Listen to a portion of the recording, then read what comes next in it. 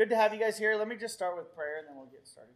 So, thank you, Lord, for today. I just thank you for this opportunity. I pray, Lord, that I may portray the way you describe your world in the Bible accurately. I may be a help and not a hindrance. And I pray that we're able to just focus. And I just thank you, God, for this group and for this week and for all that you've done. And thank you dearly for loving us. In Jesus' name, amen. All right. So, first off, let me just tell you guys, I really like you guys. I really like you. Thanks. I really do. I was telling me and Josh stayed up till 2 in the morning last night, just talking about how much we like you guys. So maybe it was 1:30. So oh well, I didn't go to bed till 3. So but I was Netflixing it. So I was wound up from playing Signs. So every time I play that game, I can't go to sleep for 2 hours afterwards. I'm just But it's really fun. But anyways. The reason I'm telling you that is because I want you to understand, I completely reshaped this. I wrote it differently from the other day because I've gotten to know you a little bit. I've gotten to know enough of you and had enough conversations with each one of you, with pretty much almost everybody a little bit, to just kind of get a glimpse of who's here and what, obviously I don't know you.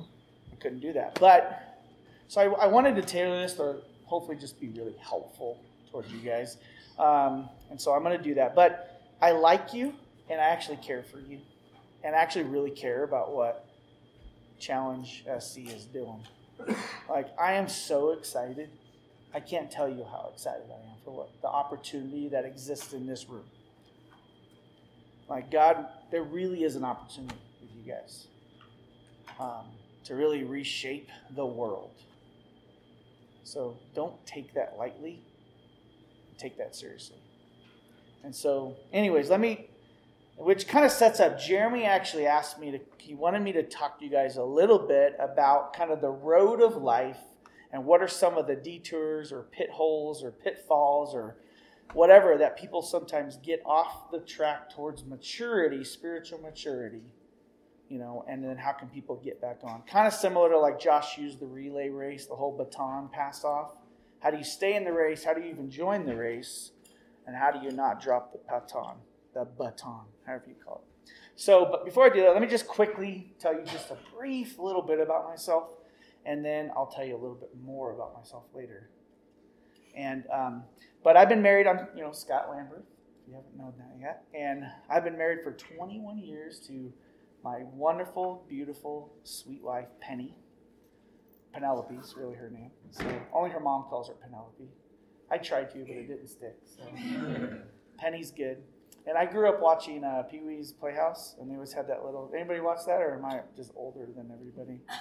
But they had this little girl, Penny, and it was like a cartoon. But anyways, she's wonderful. We met in college freshman year. We were married after sophomore year. She was 19, I was 22. You'll see why I was older in a little bit. We have 2 kids. My daughter, her name is Ellie Lambert, and she goes to Chico State, part of Chico Challenge, and she's a sophomore this year. She's only 18, almost 19. She's really young for her grade. And my son Luke is 17. He's 6'2", and he's gorgeous. And my daughter is too. But But they're great kids. I love them to death, and it's been a joy and hard to raise children. But it's been a joy. I got my undergrad in psychology back in the 90s and graduated about 2000, 2001, somewhere like that. And I did 5 years of school since I was married. Graduated the undergrad in psychology, was immediately going to go into UCI, and I wanted to get a research degree. I wanted to do psychological research. And then God changed my heart along the way that I really got a desire for people and for helping people. And so I switched to more of a counseling psychology degree and was going to go into grad school afterwards. And then when I graduated as a senior, and I'm in my mid-20s at this point, I'm married. Morty, my wife's pregnant with our first child. And I realized I don't know anything about life. How am I going to help anybody? And I don't trust, forgive me for this, I don't trust the clinical models and therapeutic techniques enough to just go apply them without experiencing how life really works. So I wanted to live life. And I had a strong desire to plug into, it was very biblical to me to be a part of a local congregation and to make my life about supporting the local congregation and then just be a tent maker, figure out what job I needed to do and then see what God did. And that's what we did. We joined Church in the Valley Diamond Bar about the same time Josh did. Grew up. I'm taking a little bit extra time on this, so I'll move it here pretty quickly. But, we grew up there. We went with Josh to help plant OCC. My wife and I took our kids with us. And in that process, I did eventually get my master's in counseling psychology, became a psychotherapist, practiced for a while in a variety of different settings, and then eventually went into pastoral ministry for Orange Crest Community Church almost 2 years ago. I still teach part-time in a counseling ministry grad program at CBU and at Gateway Seminary, and that's kind of the extent of my professional career. There's a lot of other things in there. I'll fill them in if you want to know personally. But my goal was I really just wanted to gain ministry experience before I, and I got those opportunities. I mean, the amount of ministry experience and training I got in real life in a church setting is far more valuable than any kind of university training I've ever received, even at a grad level. Now, university training was really helpful and still applicable, still helpful, but this was far more. So, and that's where we're at now. So, what I kept thinking about, what are the pitfalls? What are all the things, that we could talk about, and then I just kind of, if you think about, you might have seen this principle. There's this principle, the 1 degree of separation in life, if you're plotting on a map, and you point your compass, at 108 degrees south or something like that, and you're going that way and you're going to go on a straight line, which, forgive me, I'm not an artist and can't draw straight. But, here's your destination, and you're starting here. We start walking in life, and we have a series of decisional points, okay? And so we're all going to have this series of decisional points in our life. And so there's going to be all these different little dots here that make up the line, And at some point, there's these little diversions where, and let's say this represents biblical maturity. We're just going to call that our endpoint, okay? Whether you believe in that or not, and I'm not mad at anybody who doesn't, that's just what I'm going to use as our endpoint, okay? There's going to be these little diversions. And they're going to be just 1 degree off. Now, that's probably more than 1 degree. 1 degree is very small. Matter of fact, you could probably walk for miles or a long time 1 degree off from your destination and still, there's my trail. I see it. But 10, 20, 30 miles down the road, you'll be far off track. You guys getting the analogy here? 10, 20, 30 years of just 1 degree off can separate you because the gap just continues to grow. And that's not accurate there, okay, but we're going to go with it. and then eventually you're way off from your target. So I kept trying to think, all right, what are all the things what are all the little, and just so you know, reality looks kind of like this. And that's how God kind of guides and directs us, so you're going to be okay. But, am I making sense there? Yeah. Okay, I'm trying to rush through that process a little bit. I only heard one yeah. Yes. Okay, thank you. You can say no. Any questions? No. Okay. So, I kept trying to think, what's the one thing that just takes people off, And I just decided to narrow it to one theme, and it really is our heart or our worldview. It's a very big category in our human experience that decides which direction we're going to go in life. And what I mean by heart is, obviously not your physical heart. I mean the central guidance system of your life, where your goals and your intentions and your strategies and your desires come from. And I'll draw this out in a little bit. But I mean, when they say follow your heart, that's what I mean. That's the heart. And one way to describe it, one of my mentors describes it as the cockpit in the airplane, right? The heart is the cockpit of the airplane. It's where it sets direction. Your heart sets direction. Now, we could get into all the different, which I love to do, like what that actually is and, all the different, the mind, brain, spiritual realm, cognitive reality, material reality, spiritual reality. And we could try to understand what the heart is, but we just know it to be true. We experience it. And so, here's some, so my,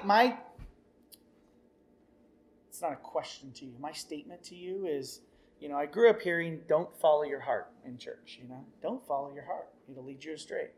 Don't follow your heart. It'll lead you astray. Would you guys agree? But the issue is we can't do anything else but follow our heart. Chuck kind of said this today. And I'll let me just give you a couple passages. By the way, I'm going to give you a handout at the end. I don't want you to have it now. I want you to have it at the end that has these passages. And it has some diagrams I might be drawn too, just so you have that. But above all else, this is from Proverbs 4:23. Above all else, guard your heart. And the heart is a very biblical idea, guys. I'm not just making this up. Nobody just made this up. This is a biblical idea of how people work. Above all else, guard your heart, for everything you do flows from it. Everything you do flows from your heart. You brood of vipers, how can you speak good things when you are evil? For out of the abundance of your heart, the mouth speaks. The good, that's Matthew 12:33. And then Luke 6:45 says, the good person out of the good treasure of the heart produces good. The evil person out of the evil treasure of their heart produces evil. And so that's kind of the idea. We'll have to follow our heart. So let me tell you two quick case studies of two people. And then I'm going to get in. And so here's kind of what we're going to do. I'm going to give you two quick case studies to kind of set up this idea. I'm going to explain to you a model for how the heart works. It's called the heart diagram. Some of you might have seen it. We're going to workshop it a little bit. And then we're going to kind of get into some practical application stuff. And then I might rush through the heart explanation a little bit because Chuck used his pyramid thing, which is similar but different. Mine's way better. Just kidding. It's not mine either. But it makes sense to me. But let me tell you just real quickly about 20-year-old Scott. All right? Me, Scott. Raised in a really good home, Christian family. Parents were very missional people. Raised us well, very intentionally.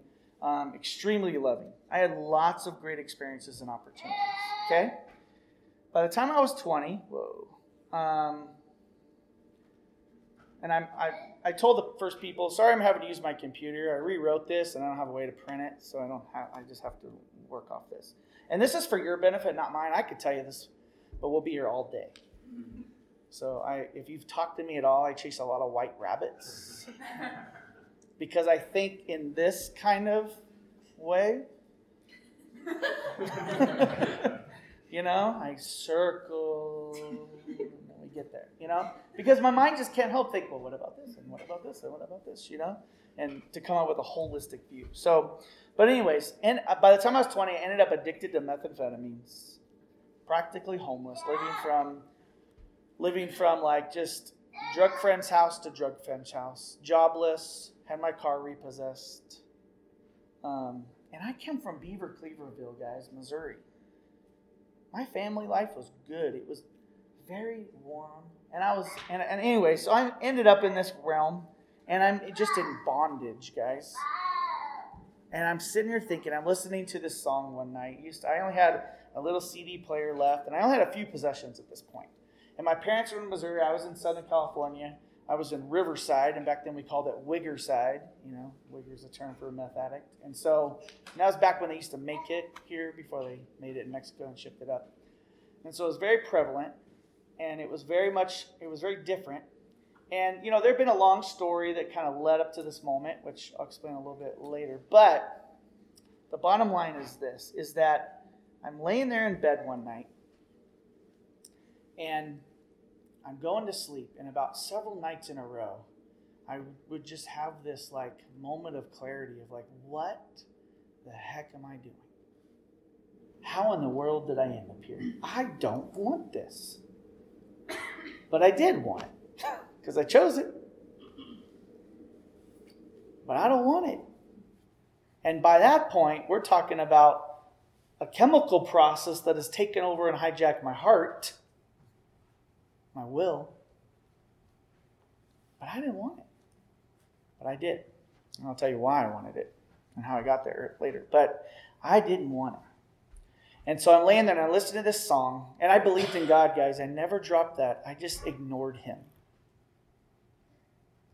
I pushed him out with more substances. I would get freak out guilty sometimes. I think God was going to kill me.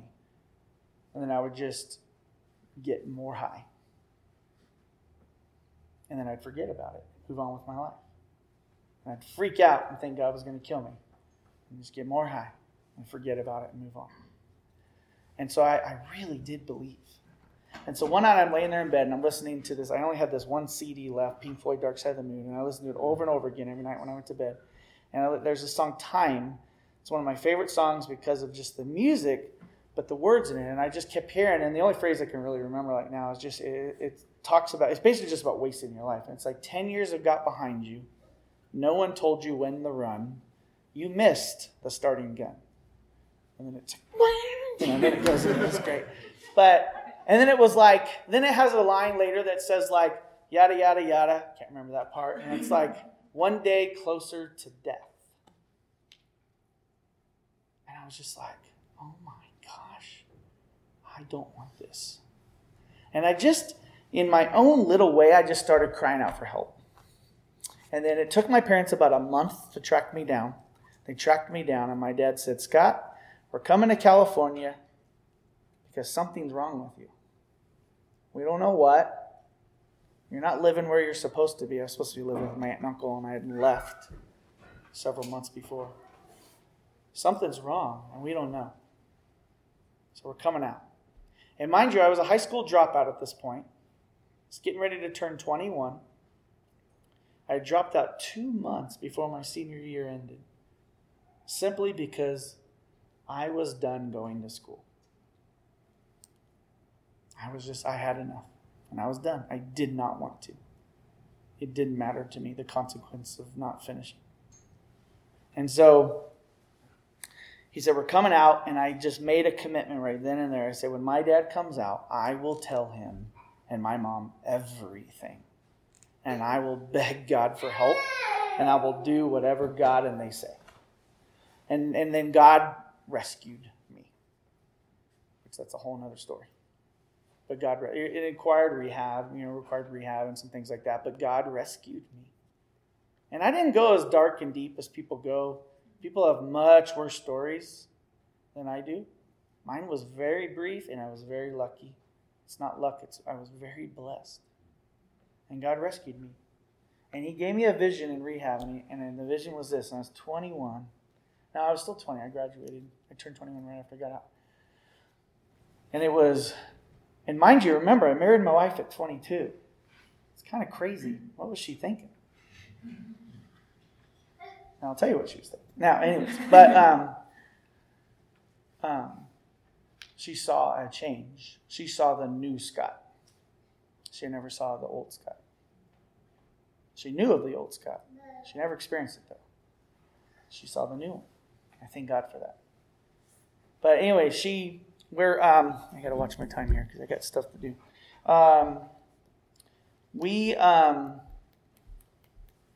Anyways, let me just move on. So anyways, God rescued me. And so here's my question, which we'll answer later. Why did I do this? What happened to me? How did I go from having born into the kingdom of God, essentially, if that was such a thing? Maybe it is. All the great parenting opportunities there were.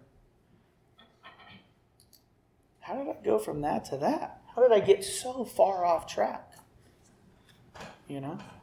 Here's another quick case study. Okay, this gentleman, his name is Clark. He has superpowers. and he is a gift to the world. We're talking about Superman, in case it's unclear. This isn't a real person. He's a gift to the world, okay? He protects the world from evil and harm, or at least the city of Metropolis and its surrounding county areas. Isn't that kind of weird? But he's a gift. He has a purpose and a mission, and he does it well, and he wants to do it. And he loves to do it. He loves people, he loves humanity, and he serves them well. One day, he meets this woman, Lois Lane, and he falls in love with her. And guess what he does? If you've seen the Christopher Reeve Superman 2. He finds out a way to completely give up his superpowers forever and become a mortal human so he can marry Lois Lane. Now, I want him to have love. He needs it, probably. I want him to find a companion. He needs it. But he decides to do that. And then what happens? Evil aliens come down. They threaten to rule, and they have the ability to rule and completely enslave the world because Superman's not there to protect them. Why is Superman messing around with Lois Lane when he has a very, very important job to do? Why is he doing that? So let's look. I'm going to use Harold Bullock. It's in the book Sharper Strokes. If you're not familiar with that book, written by Harold Bullock, you can get it online. He has this heart diagram, okay? And again, I'll give you this, but I want you to see this, and you can take whatever notes. And this is our metaphoric heart, okay? And I'm just going to quickly tell you why people do what they do, and then we'll drop back to my story. Okay, inside the heart, inside each human, okay? Inside each human, we're full of desires and goals, okay? So we have desires over here and goals. They're kind of the same thing. Some of them are positive and some of them are negative, you know? And what I mean by positive and negative is good or bad. I mean, do you guys all know what I mean by desires? Positive and negative? Okay.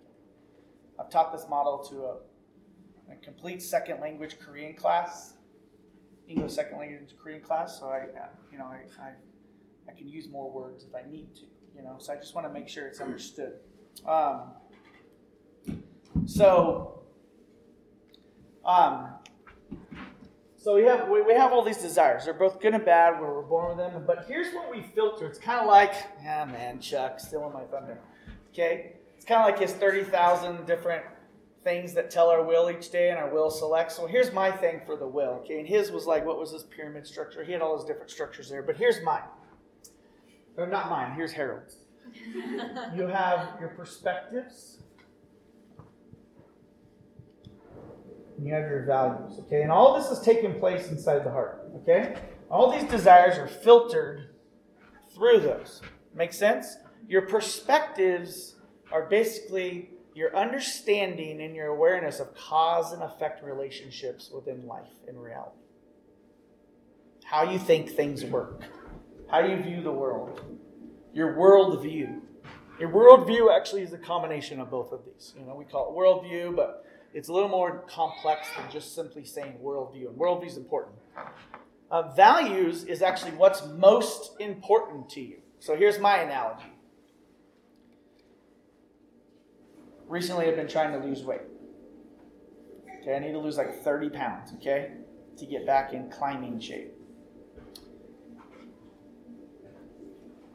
I really want to lose weight.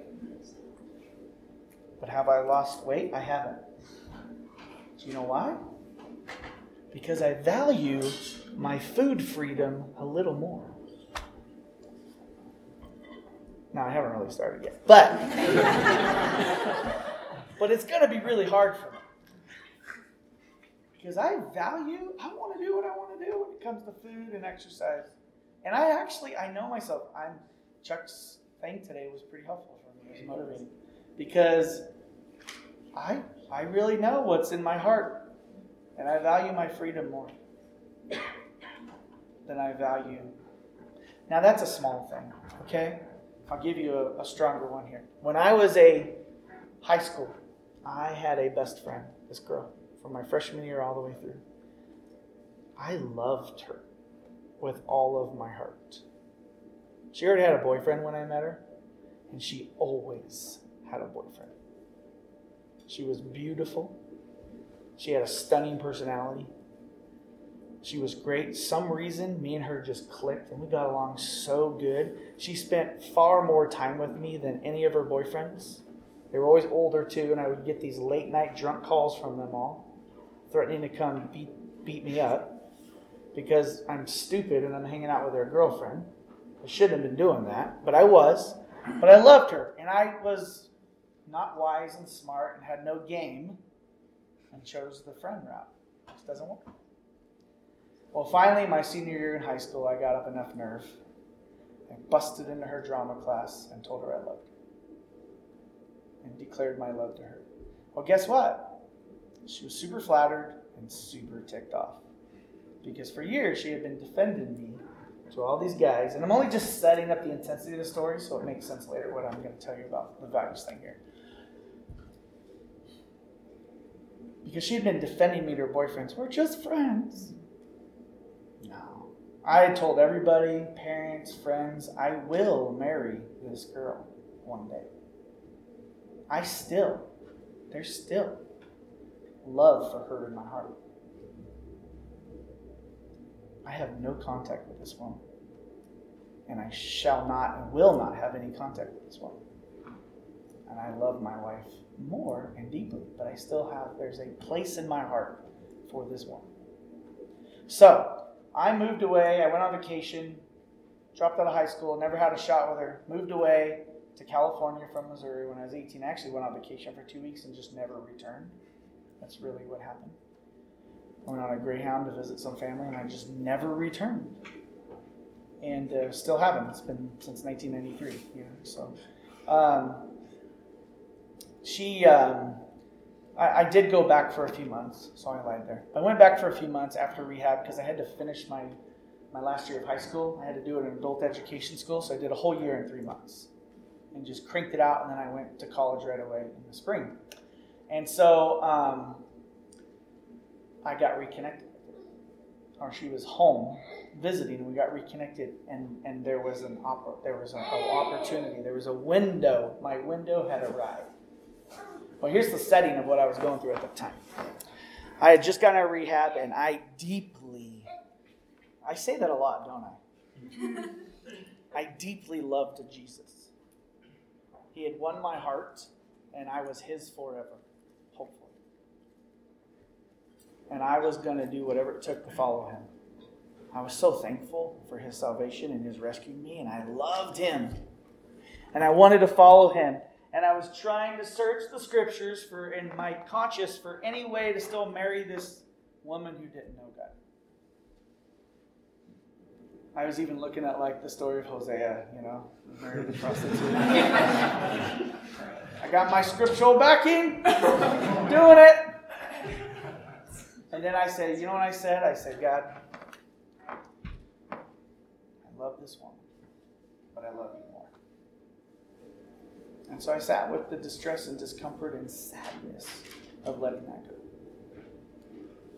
And then I met my wife not long later. Now, that doesn't always happen. Maybe I would have never gotten married. And I still would have loved Jesus. So, that's values. We sort those. So the question is what do I value more than God? That's how you sort your values. Because that is the question. It's not that we don't love God. If you're a believer in Jesus Christ and you submit your life, but if you're not, it's okay. Not mad. I'm just saying if you are. It's not, do you love God? Because you do. It's what do you love more? And so that's our problem and our perspective. So out of these values and perspectives comes, I'll simplify it. There's some other categories you have in here, but it's our behavior. This is what we choose and select. A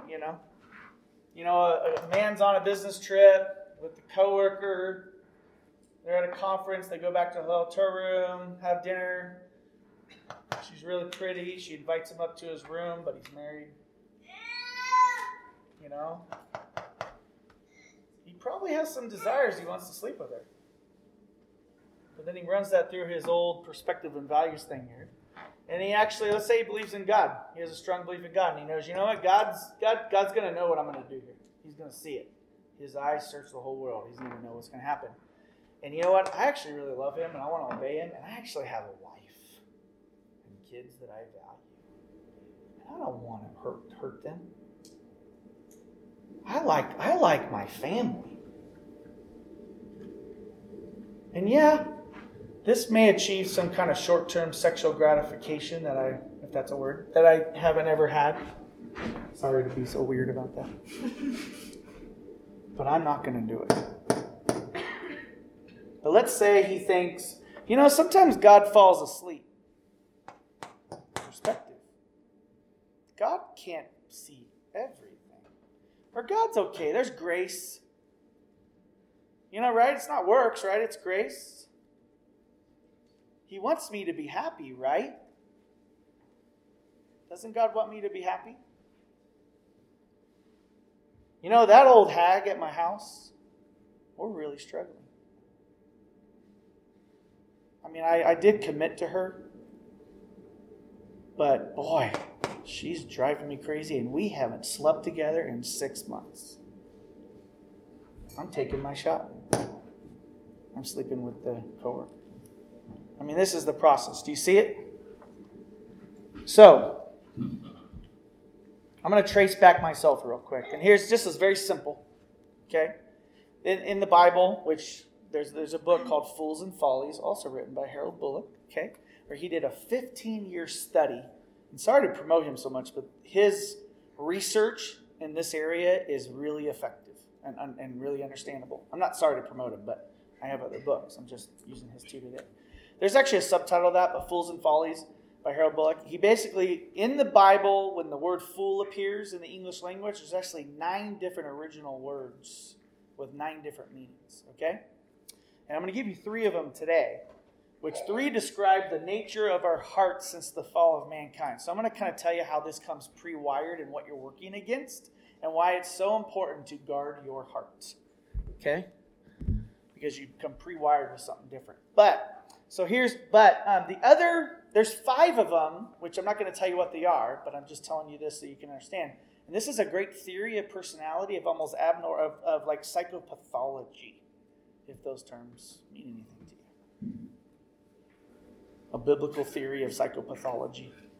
But some of those terms, 5 of those original words for foolishness describe our strategies and how we go about life getting what we want, such as the easy way fool.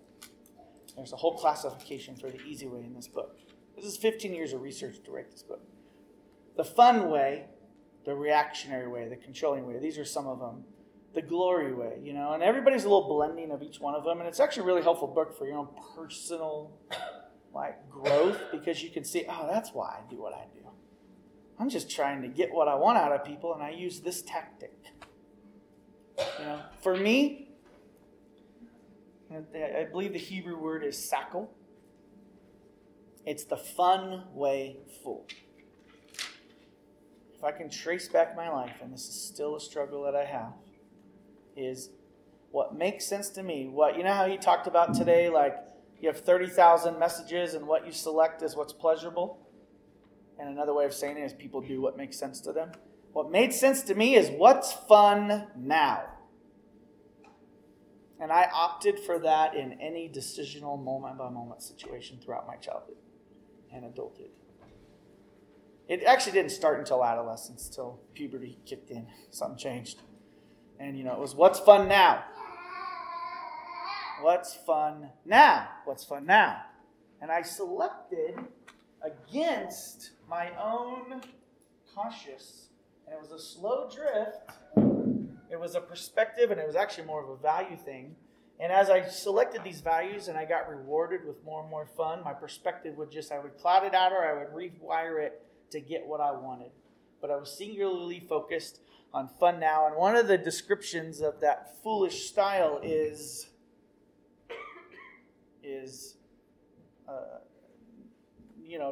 doesn't really care about consequences.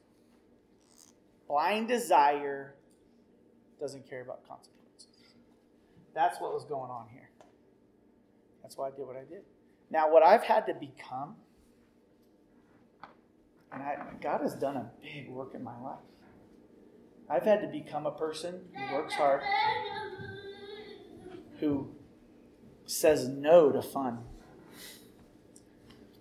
and actually is intentional in my daily choices. Now, at an event like this where we're just having fun, you'll see me, I can be very serious, guys. And very intentional. But when I get around people and it's just fun, I get energized. And just this, almost this clown type energy comes out of me, But I hope that's okay. And what was Superman searching for? He was searching for the fulfillment found in love. His highest agenda, the American, and the theme of this movie, if you watch the movie, here's the tension that the Hollywood writers are playing with our hearts on. It's the American secular idea of the ultimate fulfillment. The ultimate objective of life is personal fulfillment and personal happiness. And that always, always encompasses love. And then the movie also is still dealing with the tension of mission and purpose and performance.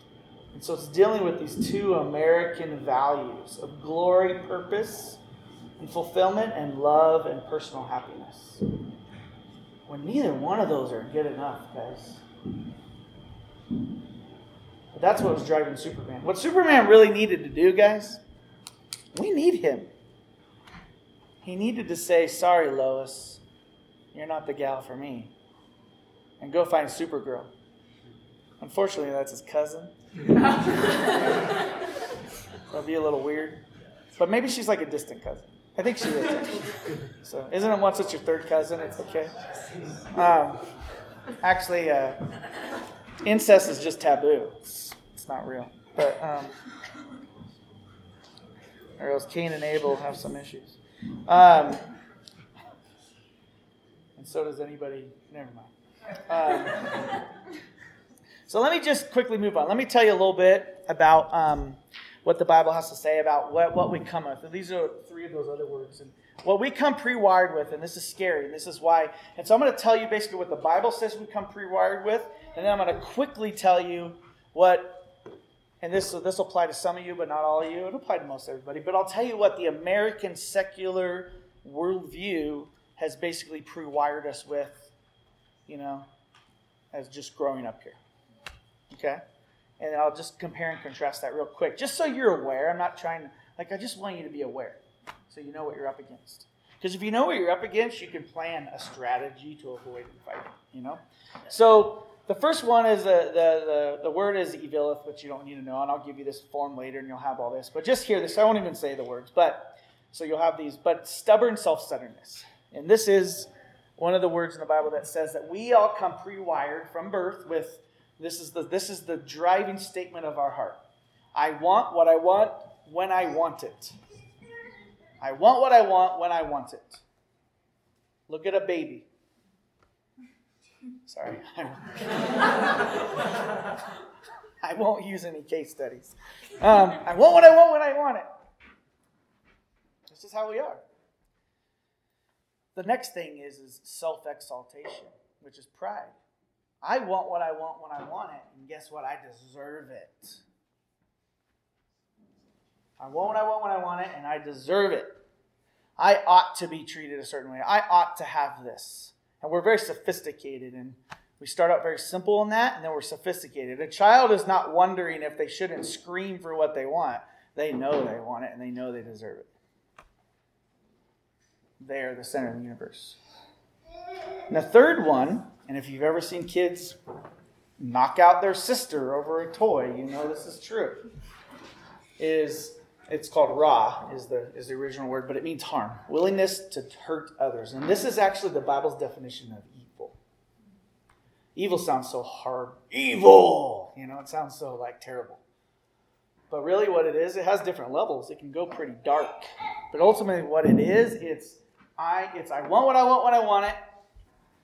Or no, that's basically this. Sorry. Evil is, or harm is, I don't want to hurt you, but I want what I want when I want it, and I deserve it, So if you don't get out of my way, I will hurt you. I will hurt you. And so this is what we're pre-wired with. And you just got to take mine. I think you can agree that you're pre-wired with that. And so here's the issue, guys. And let me tell you this part. And then so we have three enemies, real quickly.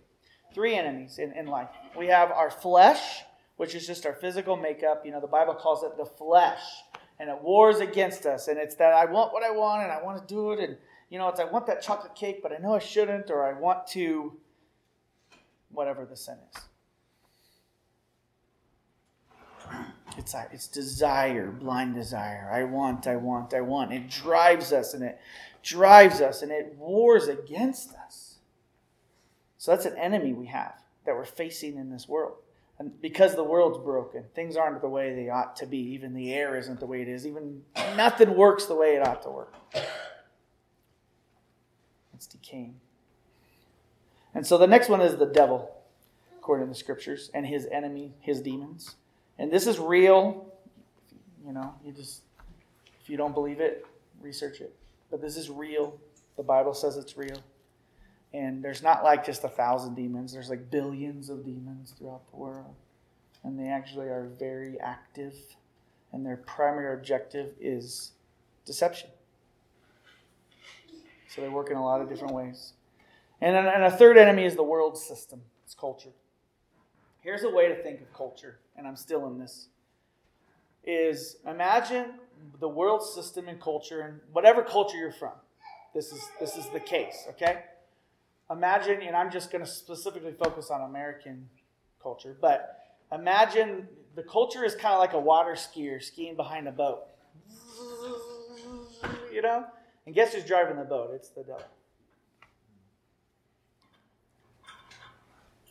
And it's not like it's some dark, horror movie culture, because the devil's more subtle. He takes a lot of truth and what he thinks we want, blinds it with truth, with falseness. And so here's what you end up with, and you'll have this on a sheet, but you can keep notes too. I'm gonna show you. So the process of how we view reality now has really changed in our current American culture. And some of this is good and some of this is just neutral. But I'm just going to explain to you why it's so hard for us. Because here's part of guarding your heart is our worldview and our heart needs to become more biblically oriented. Our perspectives need to be based out of actual biblical truth. And our values need to be, what does the Bible value? So basically, just because of Industrial Revolution and modernization and everything, this isn't necessarily bad, but we've become more of a mechanistic society. We think mechanistically. We think A to B, zeros and ones. That makes a lot of sense to us. Machines. It makes a lot of sense. You turn it on, something happens, Well, the Bible's written in a language of describing things. It actually comes from a more Eastern mindset. And it's written in a way that is actually organismic. Meaning it uses a lot of a seed dies and becomes a plant. Sheep are herded by a shepherd, It's a very, and that's actually much more complex than mechanistic. And it's also much more nuanced. And it's much more organic. It deals in different kind of perspectives. And I think we could probably work pretty good to get those paradigms, but we lose things sometimes by not understanding how it says things. Another one is the primary reality for the American secular worldview is the material reality. There's three realities: material, cognitive, and spiritual. And the primary, which means where the material reality is where it all is and it's all ever going to be and it's what matters now. It is what matters now, but there's another reality. And it's where our primary, and what that means is that our primary methods of fixing ourselves can be found in the material reality. Where the Bible's viewpoint is the primary reality is the spiritual. Now hopefully, I know we don't have time. I'd love to go through and actually really explain and workshop this very well. to explain like all the different nuances of why that matters, but that matters. Can you see how that matters? Or no? Only 3 people said yeah. No, I'm just kidding. And if you can't, you can talk to me about that at dinner or sometime. It matters. So, for example, like the Spirit reveals to me how to understand empirical evidences. The Spirit tells me what's true.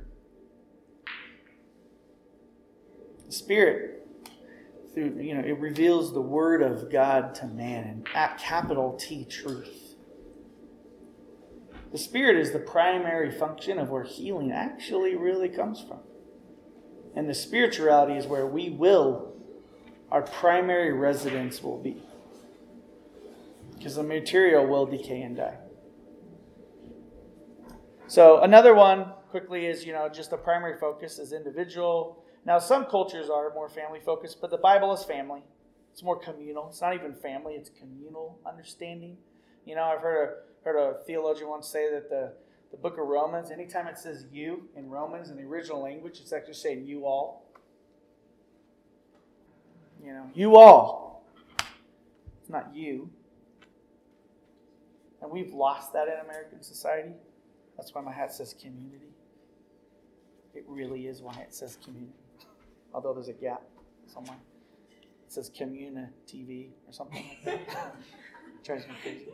My wife bought this for me at Chico Community Church, and I wear it all the time because I'm flying the flag.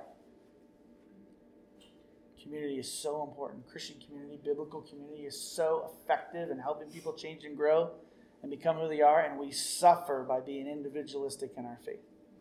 And we suffer by just sampling church. By just being another club we're a part of. So the primary purpose in American secular, I've talked about this a little bit, but is happiness, fulfillment, performance. That's kind of the primary purpose. The biblical primary purpose is God's glory. They're very different ends.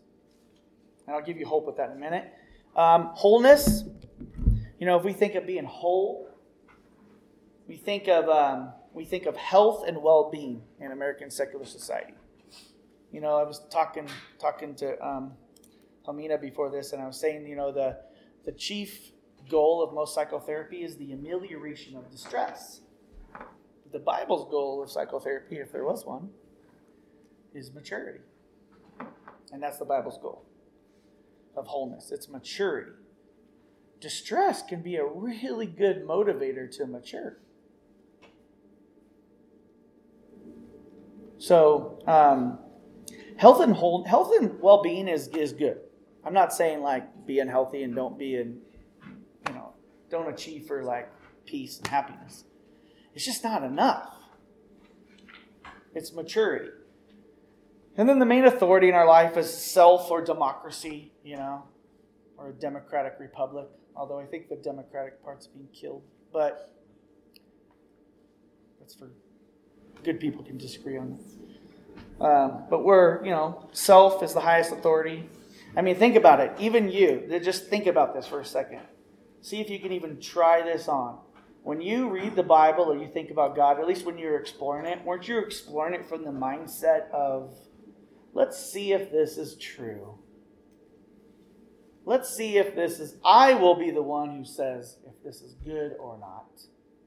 I used to actually, when I was a new Christian, actually a moderate, I'm more than a new Christian, I used to actually read the Bible and think, man, I wonder if God was right for doing that. Because it was really my standard of what righteousness was. That really, it's just my own internal authoritative perspective is what all that mattered, That's blinding to us. And then the Bible's His lordship, as we adhere ourselves to God and His lordship over our lives. And so here's the deal. Here's why guarding your heart is so important. Worldview, guys, and the heart is inevitable. It will get shaped. It's already shaped. You're already born with, I want when I want it, I deserve it, and I'm willing to hurt you to get it. Now that could be trained. Some of those can be trained out of you by your parents, or at least tampered. Especially I want what I want when I want it, and willingness to do harm. But you'll never get rid of self-exaltation. You'll always have to battle pride. I will, at least. But worldview is inevitable, but it's not always intentional by us as Christians. And to be a serious Christian, or even just whatever your faith is, to be a serious person who is trying to shape their worldview in their heart, it requires intentionality. It requires intentionality. It requires what you... Chuck is giving Chuck Madden's example of his intentionality of shaping his heart. That's what he gave us today. It was brilliant. I'm sitting there watching that. I'm like, this is how Chuck Madden approaches intentionality. And this is a beautiful thing. And I need to figure out how Scott Lambert's going to do that. Because I'm not Chuck Madden. But it's a beautiful thing. You know? So, here's the... Let me see what time I got. Okay, we got a few minutes left. I just want to tell you one reason I'm very thankful. And some of you heard the story. One reason I'm very thankful. If I had hours, I would just sit here and tell you story after story after story of why... of where I almost diverted 1 degree of separation and God brought me lovingly and gently back. But story after story of story also of just how I am so incredibly thankful, okay, for God shaping my heart. I'm 44, so for some of you, all of you, I'm from your future.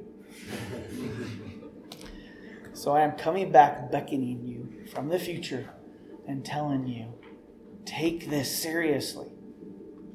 And here's one story of why I am so thankful. Okay? I had a brother commit suicide at 30. Left a wife and 2 children. It was horrible. It was horrible. It's almost 14 years ago. And he was a pastor. He was fired. And he was shamed.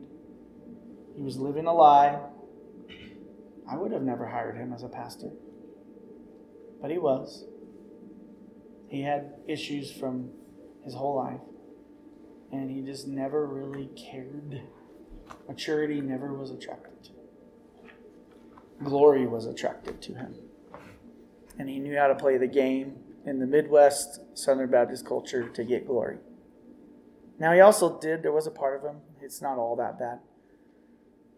But that is part of the story. So, there's a lot to that story. I don't want to get too sidetracked. But I remember when I found out he had died. Oh, it was a horrible night. And because suicide it's not just the death. It's so, dying by suicide is so... It just brings so much shame and bitterness to his name and to our family and just to the circumstances. It's horrible. And if you ever experienced it, you know what I'm talking about. And so I remember thinking that night, here was a thought that came to my head. God, you're pretty sovereign, meaning you're in control. You could have stopped this. You could have stopped this. And I wrestled, guys, with that. I wrestled with that. And that dove me into a deep search for perspective to understand how life works. A deep search for perspective to figure out how life really works according to the Bible. And God showed me to the point that fast forward, 6 years later, 7 years later, me and my wife are getting ready to, it was 7 years later actually, give birth to our 3rd child. So excited to have this baby because we didn't know if we were going to have, our first kids were so hard. Our first one was so hard. She just cried for 6 months straight. We gave her the bath, after she was born. She was quiet and really alert. We were all, oh, it's so sweet, Then she started crying. She didn't stop for 6 months. And it was horrible, guys. We loved that girl, but it was Horrible. And I'm not even joking. She's still world famous in our circle of friends of being the worst infant ever. Like we have a care center at our house for new parents who have hard kids. Like, come talk, we'll help you. And that's because it was just so horrible. We were both in tears all the time, and it was just so bad. And then our son just was so mellow and never caused. He was easy, but he was 19 months later born, and my wife actually cried when she found out he was pregnant with him because he was only 10 months. My daughter was only 10 months old. She's like, another one? I just got this one figured out, So, anyways. But, so we had another baby, and he was a joy, and our kids were joy. And then we planted the church, and we were like, we want to have another kid, but life got busy, and then we planted OCC, and then life got busy. And then my wife just didn't really want to have another kid, and I really did. And then we kind of went back and forth, like, what should we do, what should we do, what should we do? And then she got pregnant. And we were happy. She was happy, we were happy, we were both happy. We were real excited. He would have been 7 years younger than my youngest, and which means she'd be 10 right now. And so, anyways, she was born stillbirth. She died in the womb, and we gave birth to her. And I remember holding my daughter. It was a Sunday morning, early in the morning. We had birth, and holding her, we're crying. We're saying goodbye to her. They cleaned her up. They were really great. We wrapped her up, and we took pictures, and we sent her away to the morgue, and then, it was done. I went downstairs, and I was in line at the pharmacy getting a prescription for my wife so we can get out of the hospital. And there was this girl in front of me, this woman, about 22-ish. Like I said, it was about 6 in the morning. Looked like she'd been out clubbing all night. Had like the whole, I call it like the club dress, And they have to walk like this, And she looked like she either got a car accident or was beat up or something. You could tell it was a rough night, And of course, who knows, maybe she was, a wonderful woman. But in my mindset, I'm sitting there and I'm looking at her and I'm just waiting and I'm just reflecting over what just happened. And all of a sudden this thought, it was almost like it was just a thought that came to mind that said, because I had done some research before I was down there, and I just kind of researched like how many kids actually go from like, conception to like age 18. And it's something like 50% actually survived, like stillbirths, miscarriages, early deaths, And so I'm sitting there thinking, man, 1 and 2, huh? And I'm looking at her and I'm thinking, you're one of the 1 and 2. Especially in today's modern day, I'm surprised by that. Stats might be different. I might be wrong. I might have looked up some bogus site. But still, there's a lot of miscarriages. There's a lot of stillborns, and babies do die. And kids die. And I'm looking at her and I'm thinking, man, you made it to 22 and this is what you're doing with your life? Do you know? I just wanted to shake her and say, do you know what a gift this is? And then immediately, and I started thinking, why do you get to live and my daughter had to die? And then instantaneously, guys, all of the perspective and all of the values, all of the worldview that I've been just like soaking in and actualizing and memorizing and learning and believing, and it was part of the core of who I was and what my heart was, came into being. And I said with a clear conscience based on absolute truth, why shouldn't it happen to me? That's called planet Earth. Now there's a lot behind me being able to say that. There's a lot of biblical perspective about the nature of this life and where we live and what happens. But I could say that. And I texted Josh immediately because he was getting ready to preach that Sunday morning. He was like, how's it going? And I said, and then he read it to the whole congregation, which is probably, I don't know what it was like to be there. But I just said, he goes, how's it going? I said, it's all over now, meaning she's been born and she's gone. And because he knew she was dead. And I said,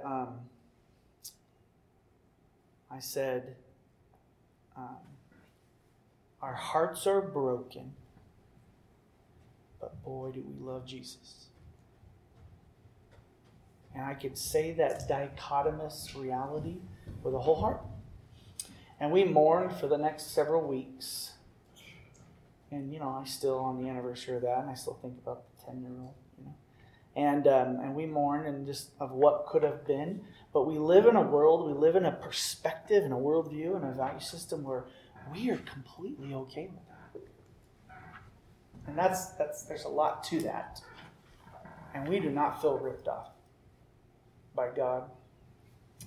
And we were able to deeply mourn her loss while feeling joy and peace in the reality of life, the purpose of this world, the mission that it was on, where it's headed, and what God was doing. None of that was unwavering. And I thank God for that. Because I think if I didn't have that, I would have been done. It would have been back to the fun way. Because what's the point? What's the point? So I thank God for that. So I skipped some things here, but I think we're good. It's 5:50. Let me just close with this, guys. There are some practical tips, and I'm going to give you guys a handout here in a minute, and I hope I have enough. If not, maybe you can share with your friend or your partner. And basically, here's kind of the what you need to be thinking through. So I want you to write down these 2 questions. How can I build perspectives? Like, where am I headed? Like, how can I build biblical perspectives, godly perspectives? And how do I go about sorting my values? Because these aren't, the perspectives one is a little bit easier because it's more to do with like input, content, reading the Bible, reading books, talking to people. But sorting your values is a little bit more. So the people that you meet with and get help from, ask them these questions. Ask them these questions. And if you're one of those people that's going to answer them, you better figure it out. But ask them these questions. And then here's what I also gave you. I gave you a little rescue line in the handout. And it's basically a decisional, it's just a compilation of a bunch of notes I've gotten from different things of just, and it's not the most perfect thing, and it's not even totally comprehensive. It's just my stuff, okay? It's key, kind of the key paradigms of decision making while you're still maturing. It's kind of like a safeguard. Because this heart thing that I'm talking about, this is going to take you years. Sometimes you don't see the benefits of a spiritual investment for 15 years down the road. Sometimes you don't see the consequences of your actions for 15 years down the road. But you still got to live today, right? And so the lifeline is, hey, here's a guide that'll help you process some decisions today. And the kind of the key thing you should focus on, I think it's like the second or third bullet point down, is it really has to do with your motives. Sorting out your motives. Like, I kind of see it as like, you're just getting through all the fog and the thick whatever I'm clawing through here, okay? To get out of your motives, to be able to look at your situation more clearly. Because your motives what you want will drive your decision. And what you want isn't always right. So let me close with this. And this is my grace portion to the talk today. Okay? I'm laying you with a heavy burden, and the heavy burden is this, is guard your heart, because it is the wellspring of life. This is serious stuff. No matter what worldview you come from, you got to guard it, because it will be shaped. And you guys, you're at SC. You live in a landmine of alternative ways of living and alternative snares for your heart. And I am glad you're there. I think it's great. But it's dangerous. It's so dangerous. But I am glad you're there. But just be aware. Be aware. Boy, this is a dangerous world. The Bible says be careful how you live. It's the idea of it's not just be careful how you walk through life, It's like, the idea is acrobat. It's like walking on a balance beam. Be careful. Every thought's taken into action. Every breath, But here's the thing. That sounds burdensome, doesn't it? That sounds like, what if I screw up? Am I screwed? And God's grace is so good. I don't know how he does it. The reality of God's grace and man's responsibility, they almost seem like two parallel lines that don't ever intersect, but they do. Especially in God's reality. God's sovereignty and man's responsibility is another one. They seem like two parallel lines that never exist, but they're both found in Scripture and they do intersect in God's reality. I have faith in that. But there's three things that are true. So in Colossians 3:12, Paul's telling these people like, hey, here's some things I want you to do. Put this on, kindness, good works, all this stuff. He's telling them all these things to do. He's laying them with things that are very hard for humans to accomplish, okay? But there's three words at the very beginning. He says, because this is true about you, put this on. And I want to leave you, this is my little devotional for the day. I want to leave you with this, and I love this. And if you could get this into your perspectives and you believe this from the bottom of your core being, your life will change. And it's this. It says you were chosen by God, made holy, and dearly loved. I want you to think about that. What he basically just described is the true identity of a Christian. Chosen by God. Think about I'm not thinking about I don't want you to think about the theological understanding of how people get saved. I want you to think about the intentionality on God's part about you, Katie, being a Christian. It is by no mistake. Chosen by God.